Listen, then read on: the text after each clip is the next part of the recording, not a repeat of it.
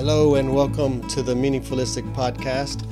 I am your host, Gabriel Gonzalez, and I'm asking questions about what matters, to who, and why in the deepest, most personal sense. This is an exploration to find deep meaning at the intersection of the secular and the sacred, the artistic and the scientific. I'll interview ordinary people who find creative, unique, and profound ways to live a holistically healthy life. And today I get to have a conversation with one of the contributors to morethanentertained.com. It is a Catholic ministry website, but it has an interesting take. It has a lot of similar overlapping themes is what the Meaningfulistic Podcast is all about. I am interviewing or talking with Brennan Garriques, who graduated from Troy University, where he converted to Catholicism in 2018. He served as a focus ministry at LSU for 3 years before becoming one of the campus ministers. He has always been fascinated by the way he is moved by a good story and intrigued by the longing it stirs within him. One of his favorite hobbies is to reflect on how the entertainment industry points him to the divine. And you are a perfect guest. Welcome to the Meaningfulistic Podcast. Thanks for having me. Excited to be here. All right, great. So a little backstory, how I came across your website. I was checking my church website for information regarding one of the various ministries that I'm involved in, and I saw a link that I had to do a double take because I wasn't sure what I was reading. I have a 2-year-old, and we watch Cars, Pixar Cars a lot, and I thought I saw something that was just a faint image of something, and it said on my Catholic on my church website, it said Lightning McQueen, and I said Lightning McQueen. Wait, Lightning McQueen, and so it was actually a link to your website and to your article, what you can learn from freedom, right? Yeah. Yeah, Lightning McQueen and what to do with your freedom, or something pretty close to that. Yes, and it was actually I guess a separate link that was coming through Catholic Link. Does your website have like a affiliation with them? We partner with them so to get our website more exposure. So they post our article, one of our articles once a month, and hopes to. And actually, here it is working out that you got to see our article because of the Catholic Link sharing it as well. Yes, so I mean it was great. So Lightning McQueen, what to do with freedom, and I just started going through it, and I said, oh wow, he's doing what I do. He watches a movie and then he starts analyzing it on a deeper level, way farther than a Pixar movie should probably be analyzed. So okay, I just want to jump right to the article.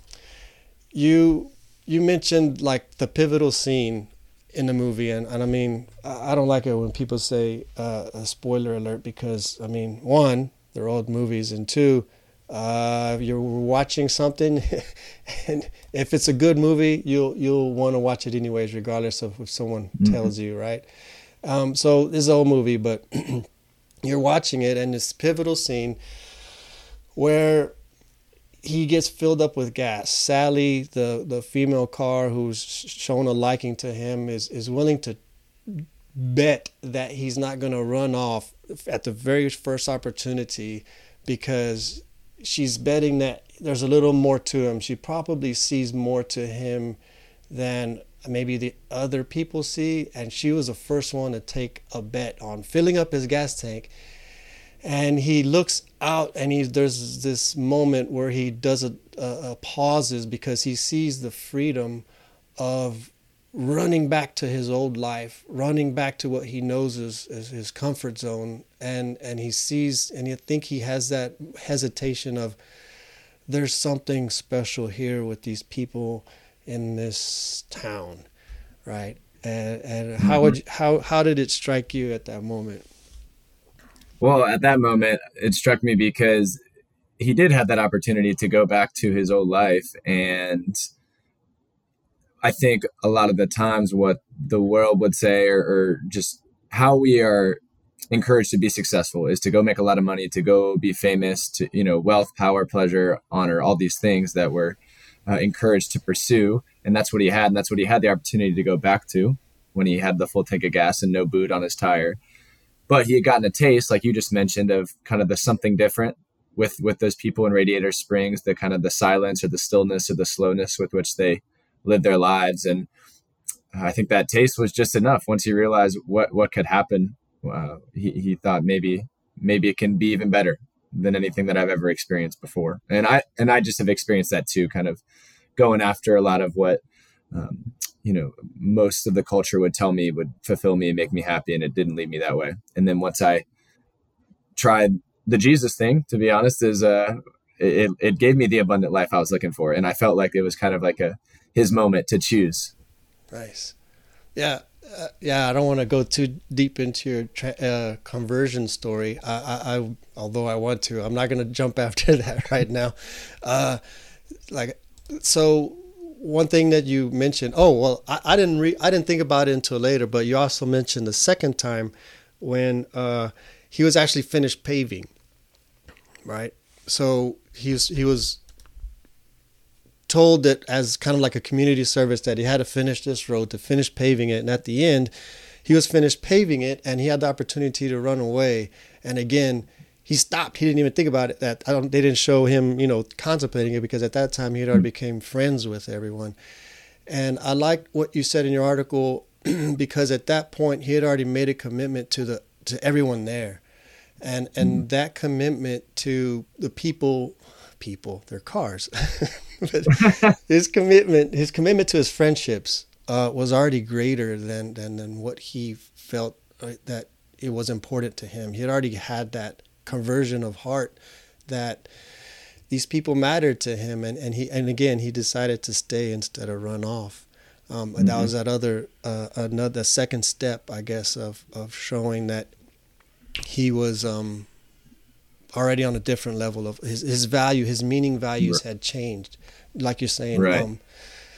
Well, and it makes me think too. So now how I would think about it, because I was just talking about this earlier today. We were talking about the definition of virtue being the habitual disposition toward the good. And so how you pointed out that we don't really see him kind of questioning or trying to decide what to do. He just does it. It probably indicates a growth in virtue, that now his disposition is just more oriented toward the good, that he just does it more naturally and he doesn't need to kind of interiorly wrestle with what to do because he just knows. Yeah, he's building up those virtues of temperance, right? He's limiting himself. What was it? So what caught me, again, this is a Pixar movie, and you quoted the Catechism of the Catholic Church, and you're talking about freedom in a spiritual sense, that it comes with responsibility and obligation to others and to God. And so I'll just read this line of yours so the Catechism of the Catholic Church defines freedom as the power rooted in reason and will to act or not to act, to do this or that, and so to perform deliberate actions on one's own responsibility. I think that was the responsibility coming with freedom is a lot of things that, as you mentioned, in this world that people think freedom is the freedom to sin, but more importantly, or to do whatever I want, whatever feels best. Yeah. And you think that that responsibility is still, a lot of times it's more to themselves. And I think now, an example of a car being friends with other cars, it's not a responsibility so much to yourself as to everyone around you to do the right choices. And like you mentioned at the end of the article, he's talking about, you say, he was able to help the King car cross the finish line because he had gotten in a wreck, and Lightning McQueen was at the front of the race. And the only reason why he was at the front of the race was because he had learned how to drift through grass from the fabulous Doc Hudson, and yes, and so he learned these skills. What was the other skill?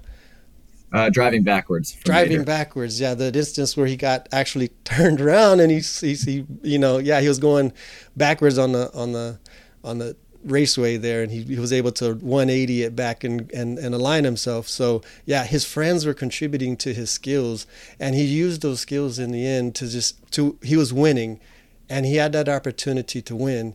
And the skills that he learned allowed him to be in the right place at the right time for the right person to show, you know what, winning is not important as self-sacrifice and the good for others. And of course the other guy with Chick Hicks drives through and he's all excited because he won, and he's like, he's just totally self-absorbed and he completely missed the whole point of what happened behind him. That was just so revolutionary. So yeah, Right. that And the was, creators of the movie do a good job of depicting kind of what the consequences of that selfish attitude ought to be. No one's celebrating with him at the end once he yeah. wins the race. Yeah, and they were booing him, they were booing him Hmm. because they're like, you don't get it, man. um, One of the things that I learned, or that I heard, again, I have a 2-year-old son, so I've probably seen it 100 times, and I caught in the beginning, when he first wins, he was, the whole problem was he was trying to win without a pit crew, without anyone's help. He was trying to win without tires. And what happens when you're going solo on your own, you think you're making all the best decisions, right? There's a way that is right to a man, but that, it leads to failure, disaster, and he ended up losing those wheels, those tires, and he when they asked him later, he's like, what made you not want to get tires? He said, winning is there's a lot more to racing than just winning. And he was saying that in a way like, I wanted to win with some flair, pizzazz, like something you've never seen. So he says this line in the beginning, and then he says it again later when he's pushing the king. The king says, you fool, don't you know you missed out on the Piston Cup? And he says, there's a lot more to racing than just winning. And That's that's great. I didn't notice that. Thank you for pointing that out. That's good. yeah, that's no notes. That's just me watching it a lot of times. Yeah. Yeah, Yep. That's awesome. but yeah, the beauty is there's those nuggets, like you've used it to find nuggets that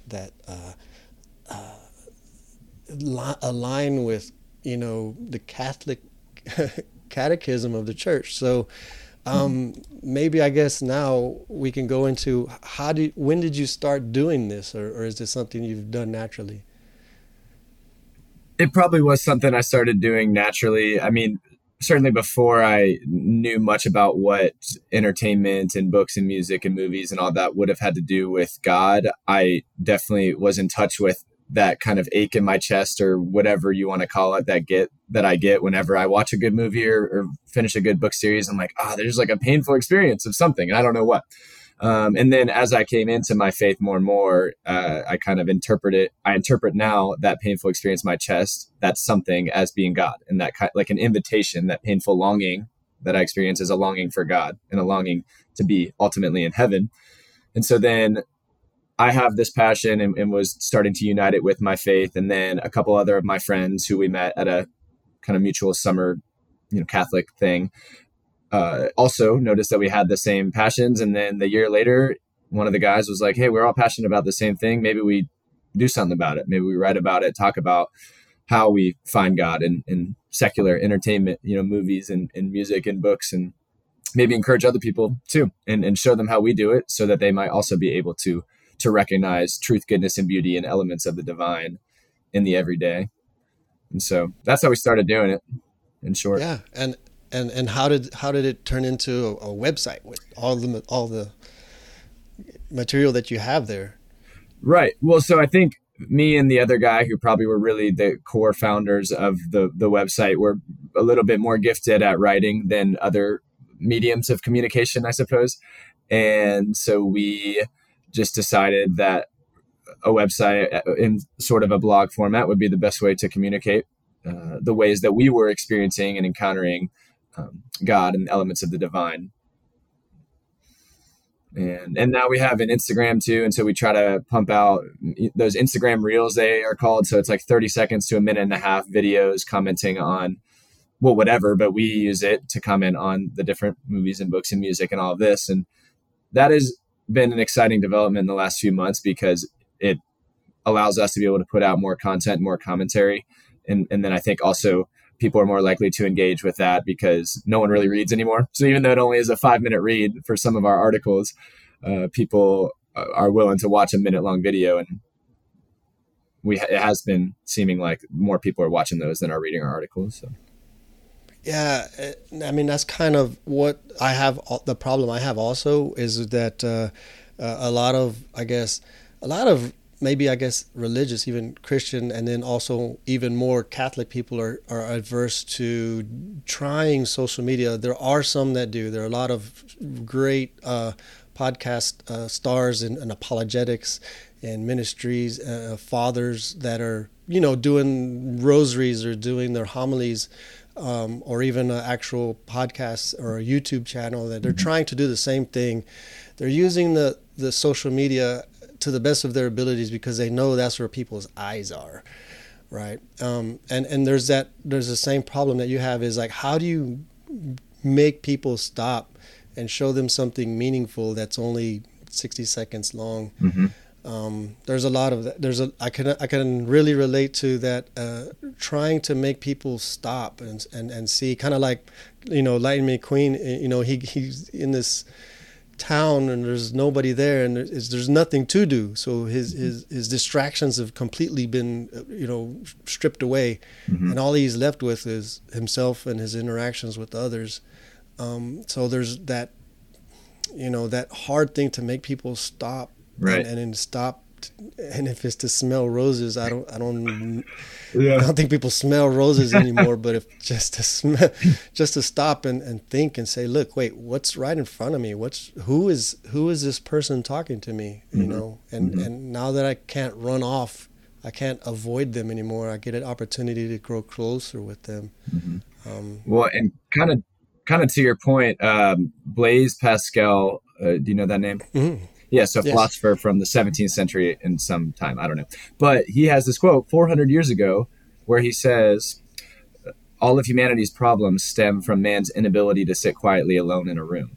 And he's saying this 400 years ago. And so I think just to your point, I think one thing that we're trying to do by commenting on entertainment industry where people are already looking is to draw their eyes back to God and to draw them back into the silence, encourage them if they want to be entertained and to escape reality for a moment, but so that we can be thrust back into it with a more keen sense of the greatness for which we were made and kind of to reorient ourselves toward what we were made for, which is heaven. Amen. So I wonder if some of those easier avenues for people to look at, like the things that you're doing, are maybe kind of side doors or back doors to religion. I kind of think that now, psychology is turning into that back door to religion. I think they're looking at the way your brain works, the way your mind works, the neurology, what happens in your brain when you're thinking about God, what happens when you're in your brain when you're making a connection with a person. And I think a lot of times it's leaning towards that indescribable area that a psychology can only go so far, and that's where religion picks up. I mean, they used to say philosophy is kind of the same way, but I think that I agree with that quote, and I love it. It's a lot of, like I said, very similar to the quotes that I post on for the Meaningfulistic podcast, because it is about turning away from the more superficial things and trying to find things that have more deep meaning. And of course, there's no deeper meaning, there's no deeper fulfillment that you could find than in your relationship with God. Exactly. Well, and that reminds me of another fun quote from St. Augustine. He, I think this is in his Confessions, that his really famous autobiography, but he says, I asked the seas and the deeps and the crawling things that lived, and they said to me, we are not your God, seek higher than we. And so just this idea that he's encountering created beauty through, the seas and the deeps and just the beauty of creation. But then I like how he kind of is personifying them and saying what they're saying to him, which is that there's something greater here than us. There's something greater here. We have a creator, and that's what we're trying to point you to. And again, that's what we're trying to do when we comment on art, to say this art is meant to evoke something in us, and that's higher than what we can see. Yeah, like you mentioned, like at the very beginning, you said, what is it? truth, beauty, and goodness. goodness. Yeah, there's so many things that people lean on, and they don't realize that. Kind of like, you just don't realize that those are the things that are I would say timeless, eternal, infallible, Transcendental.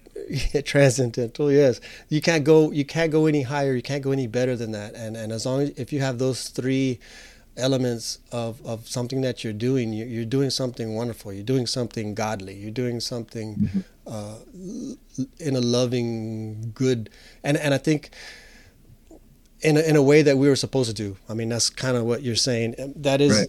You're tapping into something that's outside of yourself, but you're also tapping into the deepest part of who you are and what you are meant to be, what you're here to do. Yeah, very. I like that. Well, and I like too that you're mentioning again. I think those actually are considered. I don't know who started calling them this, but at some point in the Catholic tradition, the truth, goodness, and beauty being the transcendentals, and pretty much are described as you just described them. But that's one thing too that I really like about what we do with More Than Entertained, and a little bit too of what it sounds like you do with the Meaningfulistic podcast. But Dostoevsky has a quote, I think, in The Idiot. He says, "Beauty will save the world," or one of his characters says that. And so what I've heard a lot is that in today's modern culture, people don't want to listen to what's true because that's like, you can't tell me how to think, and then people don't care so much about goodness because, well, don't tell me how to live. I want to live however I want. But when we present them with beauty, we're not really telling them anything in particular. All we're saying is just look, or just listen, or just be still. And then from there, maybe their hearts are cracked open from this kind of exposure to beauty, and the dialogue is more open. Their hearts are softened, their minds are softened to whatever it is that might be next.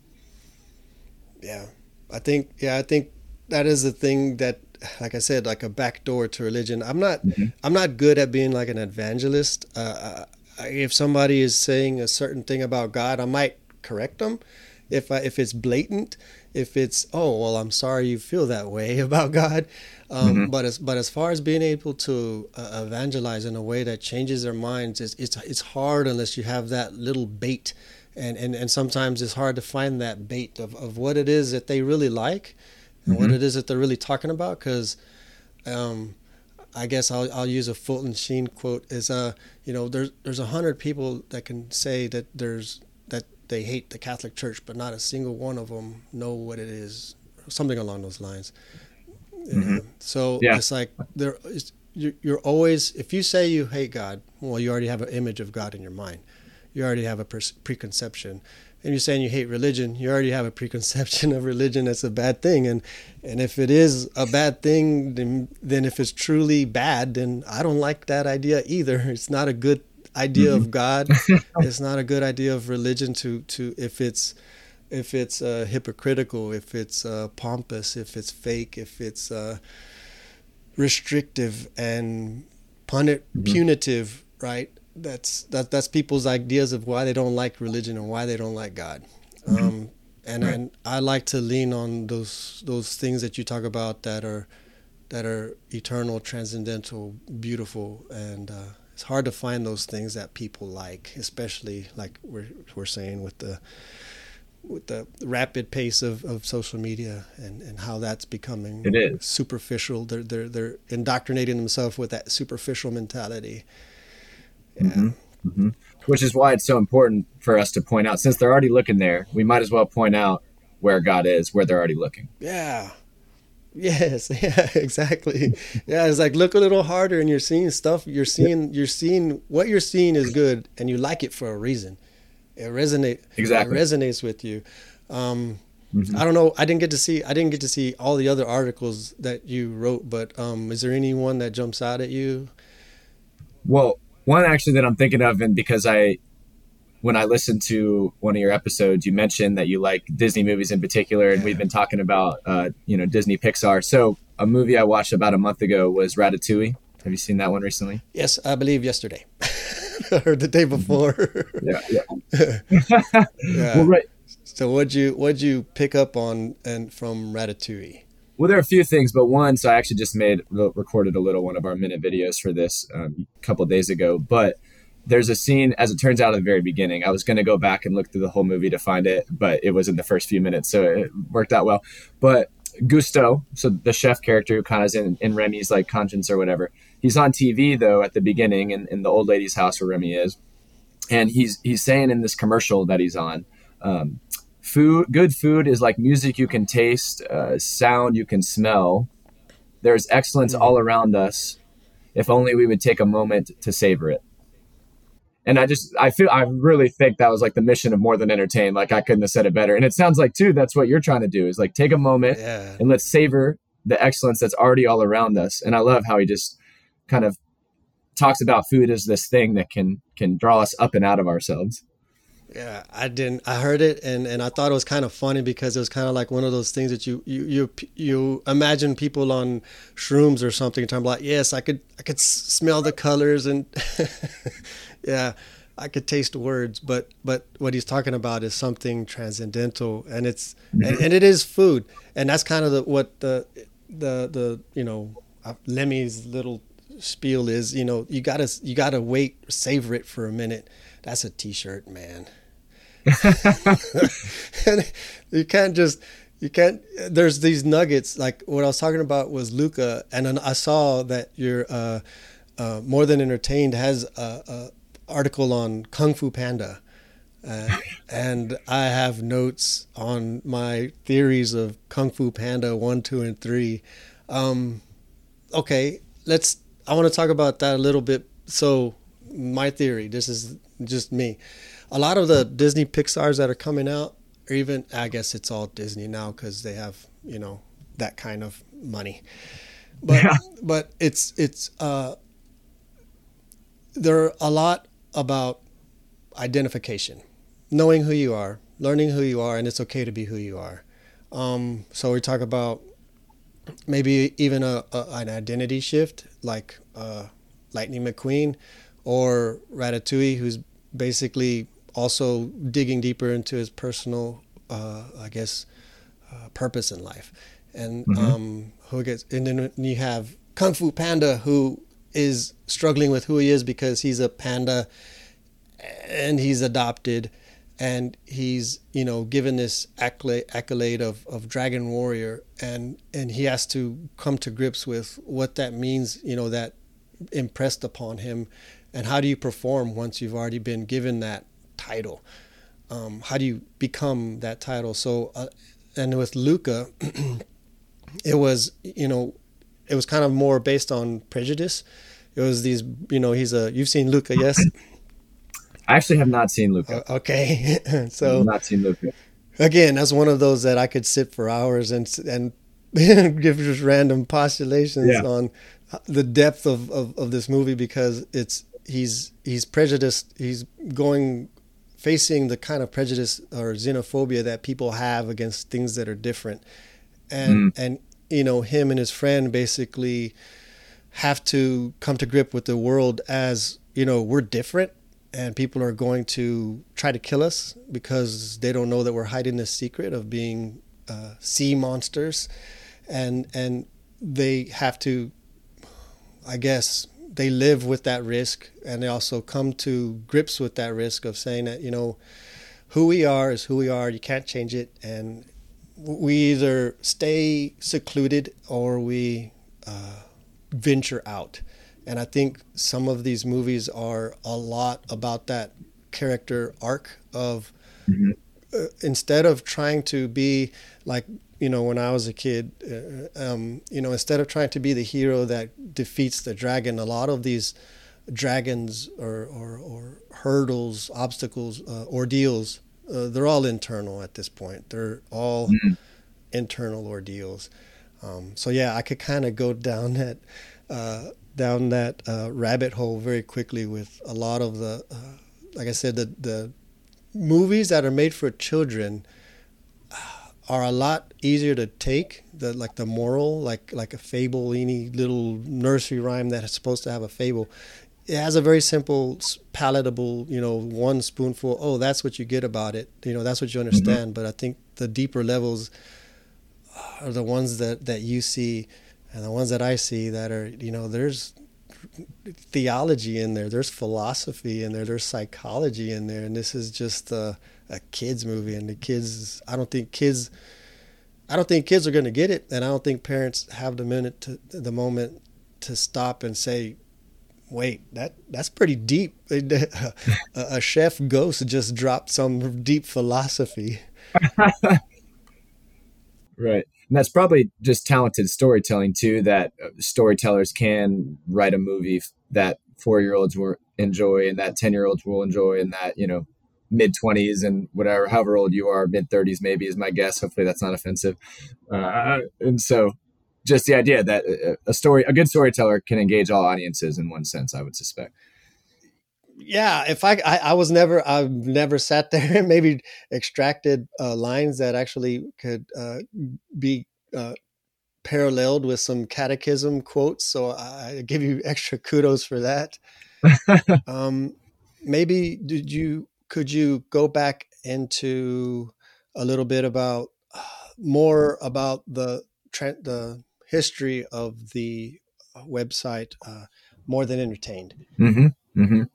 I think we actually just hit 2 years of being published and having our website, but I think some history too behind it is my friend who kind of co-founded it with me. He wrote the first article that we had on our website, and it was on The Dark Knight Rises. Have you seen that one? Yes. Okay. So he watched that movie before he kind of was very into his faith, and he left that movie though with that kind of burning or that aching or that painful longing in his chest, whatever we want to call it. But he didn't really know what to make of it. He just kind of went on with his life as the story goes. But then a couple years later, once he started to come to know God a little bit more and kind of understand his relationship with God and what his Catholic faith had to offer him, he watched the movie again, and then his eyes were kind of open to recognize the burning that was going on in his heart as an encounter with glimpses of God, with seeds of the word, or whatever you want to call it, truth, goodness, and beauty. And we get kind of that language that we're talking about, that our hearts not burn within us, and their eyes were open, and they recognized him from a story in Luke, the Gospel of Luke, chapter 24, where Jesus has resurrected and these two disciples are walking away from Jerusalem because they think that, Jesus is dead. And Jesus is walking along with them. They don't know he's Jesus, but then he starts opening the scriptures to him. Eventually their eyes are open in the breaking of the bread. But then when they're talking about the conversation with Jesus, who they didn't know was Jesus, after he leaves, they say to themselves, "Did our hearts not burn within us when he was breaking open the scriptures to us?" And so that's kind of our MO, is that, if your heart's burning within you from a good movie or a book or a play or a sports moment, really anything, food, you have a fun experience with food, if we're still talking about gusto, and you have that burning in your heart, it has something to do with God being present there. And going back to the catechism, the first paragraph of the catechism of the Catholic Church says, at every time and in every place, God draws near to man. And so that's this idea that God is present everywhere, not just at whatever church you go to on Sunday, but he's speaking to you in all these different ways. If only we would slow down and listen. Yeah. So you both have felt that, and you felt it. I mean, I get like butterflies. I mean, I get butterflies now, but I get butterflies and sometimes goosebumps when I hear something and I know it resonates or something clicks. And like you said, once you finally, like, you could read the scriptures over and over, and then there's just that one time, on that one day when it sinks in, and I get goosebumps. And like you said, that is, the Holy Spirit moving within me kind of way, that is God reaching out, meeting me in a way that at least if I can't describe it, at least I can feel it. So yeah, it's beautiful that you have that feeling, and you're able to describe it. I think when I feel it, I don't know what to do. And I mean, at least you guys have taken that step of let's articulate this, or let's discuss this. Right. So it sounds like your friend has he been pivotal in your faith journey? Yeah, it's funny that you asked that. He has. Whenever we met at that summer program I mentioned earlier on, we actually were not that close. There was probably 80 of us, and we just didn't get that close. But then we kind of connected a little bit more over this kind of shared passion that we're talking about right now. And just through that, he basically became one of my best friends. And C.S. Lewis has some quote about finding that friend that just kind of gets your heart in a way that no one else really does. And I just did it a very, not justice at all there, that quote. But whenever I read that quote, probably in the last 6, 8 months, I immediately thought of my friend Nick and just the ways that we kind of share this passion. And through sharing this passion, it makes me a better man. It makes me a better man. And I like to, what you said earlier and what I just said made me remember that I liked what you said earlier about when you get that feeling, you don't know what to do with it sometimes. And that's also something that we're like really big on, is that there is in fact something to do with it. It's going to look different for everyone given our different experiences and circumstances and what's going on in our life. But the idea that every encounter with beauty calls us to something, moves us to something. And that this is a fun fact that I learned a couple years ago. And so I'm big on this too, is that the Greek word that we get beauty from is kalen, which is Kalen, which means to call or to beckon. And so an encounter with beauty calls us and beckons us to something. But again, that's going to look different depending on our circumstance in life. You know, some people might see a beautiful sunset and think, oh, I need to propose to this woman. And someone else might think, oh, I need to be a priest. You know, but either way, there was a response kind of evoked in the person from the encounter with beauty. And it doesn't have to be that extreme as like kind of like, the rest of your life commitment. But it could be something as small as I need to go kiss my daughter goodnight. And like, that's the next right thing. Like an encounter with beauty does call me to something. What's the next right thing is kind of what we're trying to encourage people to ask themselves when they get that kind of stirring in their hearts. Yeah. And what do you do? Like I said, I've take notes. That's the best thing I can do. I don't know. Sometimes I have it and I'm driving and I have to pray. I say, if this thing that I'm thinking about is so important and it makes sense to me right now, I pray to God. I said, please, I don't have a piece of paper right now. I don't know. I can't write it down.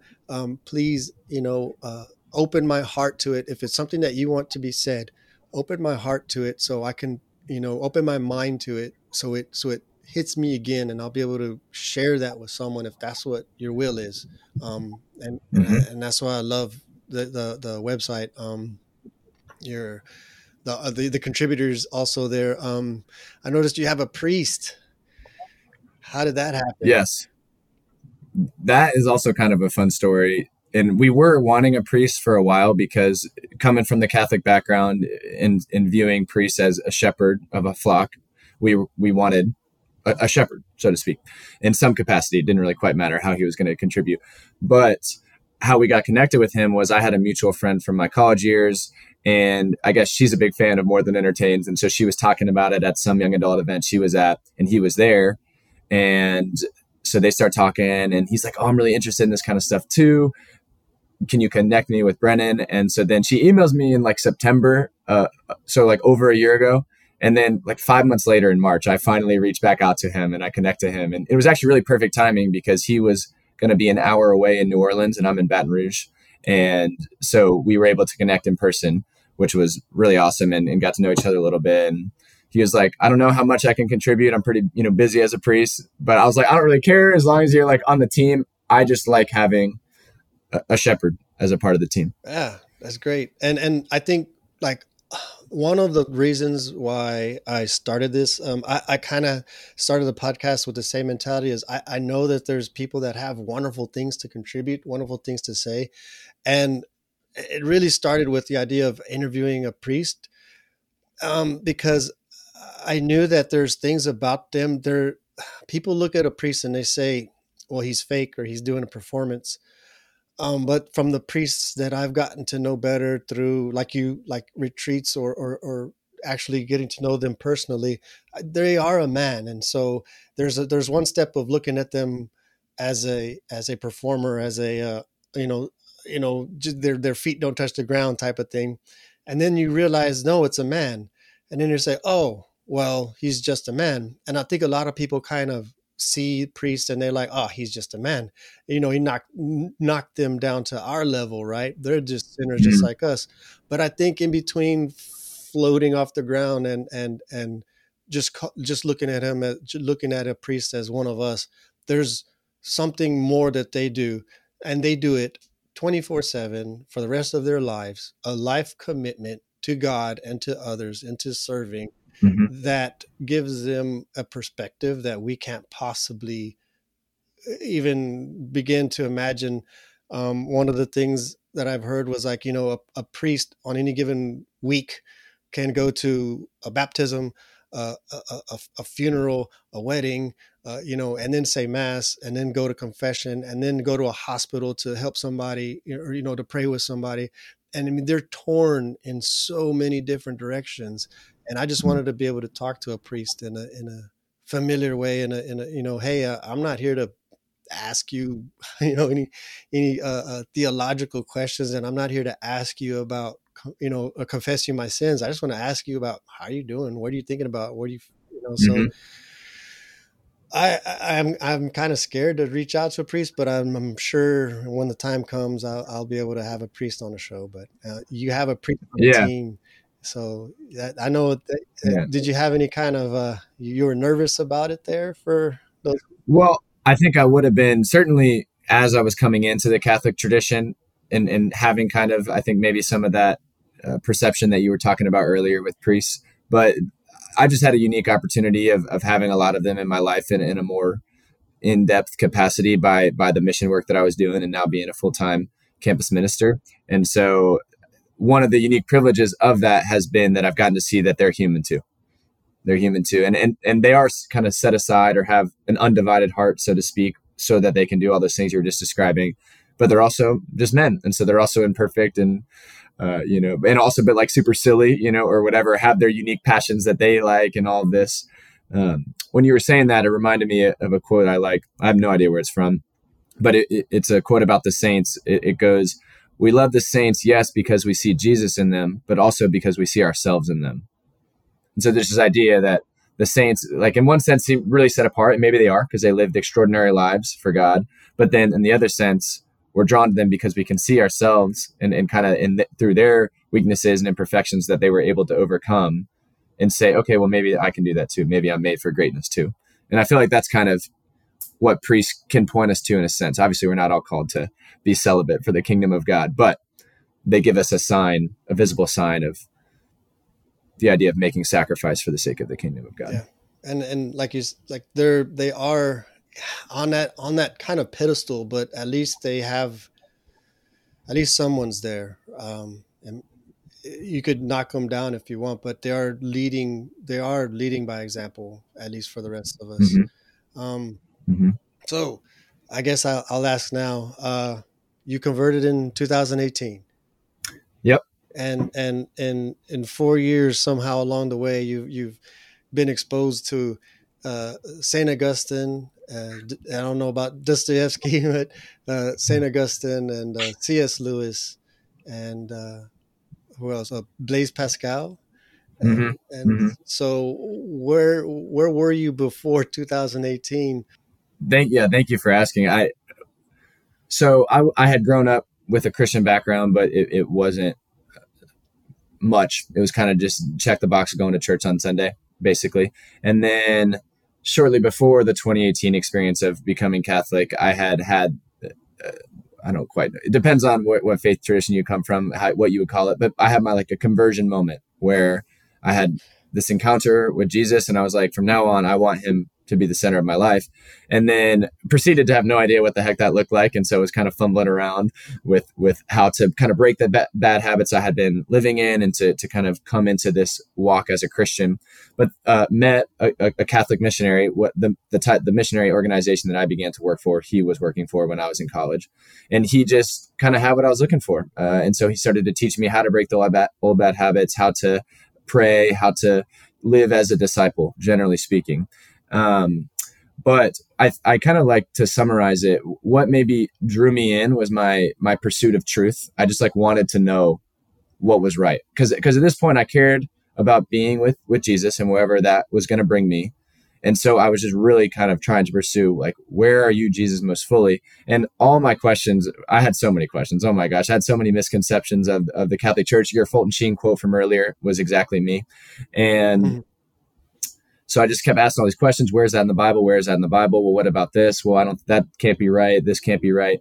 And eventually that brought me in. But then what I like to say is what has kept me in the Catholic Church, or what kept me coming around that community of Catholics at Troy, where I went to college, was the beauty, the kind of the way that people were living that I had never seen before. This way that they were set apart, and they thought differently than other people I had met. They talked differently, and they talked about different things, deeper things than I had ever kind of thought that people who were my age would talk about. And just the more I got exposed to all that the Catholic Church had to offer, the depth and the richness, from coming from 2,000 years of some of the most brilliant minds, St. Augustine, in well, really all of humanity. It was hard to walk away once I was exposed to that. And one of my favorite things about being Catholic is the emphasis on beauty and church architecture, or, beautiful music at a mass or something like this. Mm-hmm. Mm-hmm. What you're saying reminds me. I don't know. I don't like really tagging or going into commenting on celebrities, but have you? I mean, is Bishop Barron's interview with Shia LaBeouf? Oh yeah. Yeah. Oh, yeah. So he goes into that almost the same way you did. At least he's talking about. I guess he didn't really convert because he was already baptized, and the church basically acknowledged his baptism. Mm-hmm. And so he was able to receive communion after confession. And so what struck me though, you saw the interview? Oh, I loved it. Yeah.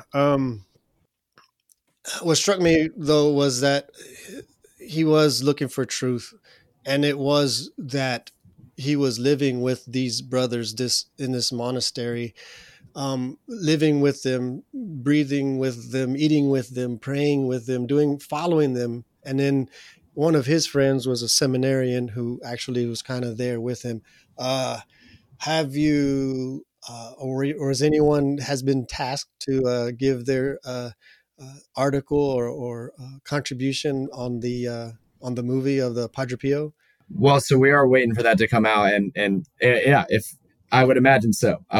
We have already commented on that interview. I actually did one of our Instagram reels that I was mentioning earlier. I did a little 1.5-minute blurb on what stood out to me the most in that interview. But I thought that was amazing, and two, is awesome because he comes from this entertainment background and kind of this pursuit of art and of beauty and of love. I think he even says that all those things were synonymous to him before he had this experience of preparing for the Padre Pio movie.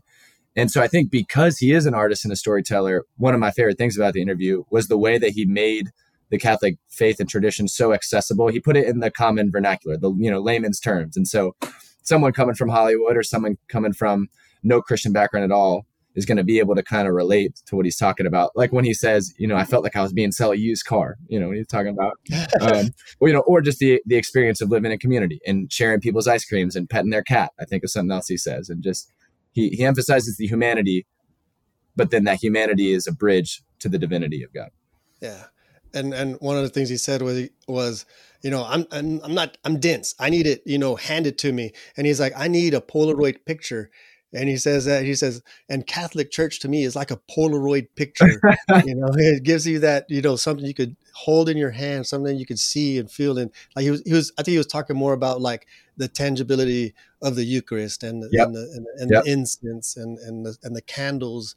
And so he could see it and he could feel it. And he was, big on traditional Latin Mass. So if I'd imagine it's a smaller church and he's there and you get immersed in it especially if you're close to the altar.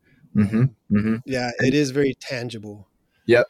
Well, and so that tangibility, the Polaroid picture sense is I would attribute to being the biggest reason I became Catholic, is kind of the recognition of the body soul composite and how our matter matters while we're on this earth, which is why we do things like physically make the sign of the cross or kneel, genuflect, when we get into the church, or when we sit, stand, kneel, like we worship with our bodies too. And there's this sense that because of the incarnation of Jesus, because God took on flesh and dwelt among us, that how we dwell bodily as well as spiritually and in our souls matters. And that, and the Eucharist is kind of the most obvious kind of pointing to that being more than just a symbol, whereas most Protestant traditions, view it as just a symbol. And so one of the things that drew me was that it's literally Jesus. Yeah, it's easier. Yeah, I know that's the big hurdle, and like I said, there are plenty of apologists that could do a better job about that. But for me, it is tangible, and it Mm-hmm. is it is what he says it is. That's kind of that's kind of the line. You could argue with that, Yep. and give shades of what is means, but it's I don't know. I'm cradle Catholic, so I don't know how. I don't know what that feels like, or what that mental hurdle is to accept. But I think that's what I really love hearing, conversion stories. It's real. What you feel is real. What you think is real. There's nothing fake about that. It's nothing fake about a journey of seeking truth, of seeking beauty. That's what I love to hear. That's what I love to investigate. And if Mm-hmm. it's yeah, I didn't know you were a convert until I saw the bio. So thank you very, very much for sharing your conversion story with me. Yeah, and thank you for being curious and for investigating. I really am becoming more and more convinced that that's just a very good quality for anyone to have. And it makes me think of an instance in Luke chapter 2, I think, where the boy Jesus is sitting in the temple and he's sitting in the midst of the teachers, listening to them and asking them questions. And then this kind of just healthy curiosity, this posture of humility, investigating the truth of the person. And then, of course, the transcendental truth and goodness and beauty. Yeah. I can't go too deep right now. I'm still stuck on cartoons and cars in my brain.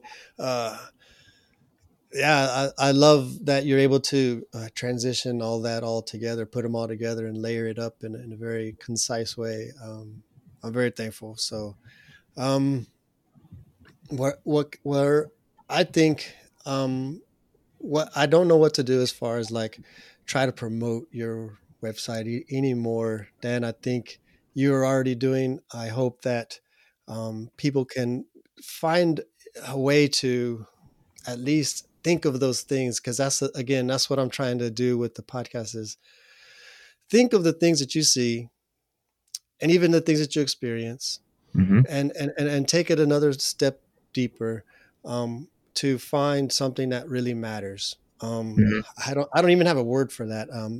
Yeah. I was trying. I was going back and forth with my wife, and I was trying to say meaning mining, uh, but it's not like mining, like ore or digging. Uh, Mm.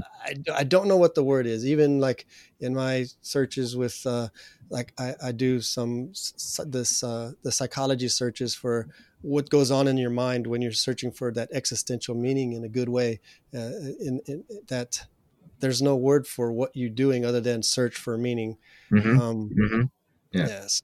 But whatever it is, it makes life more exciting. And that's kind of why I like doing it, is it makes my life more full, more exciting when I look for that deeper meaning that you're talking about. Yeah. Yeah. Yeah. And I think, well, I guess I could go from there, I guess, back to God. You say like this yearning that we have. And again, it is only being recycled back up to God. So God put it there.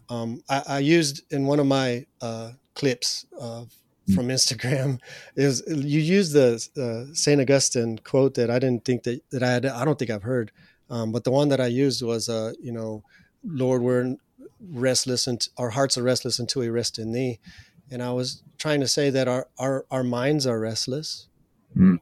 our hearts are restless, because we're looking for meaning.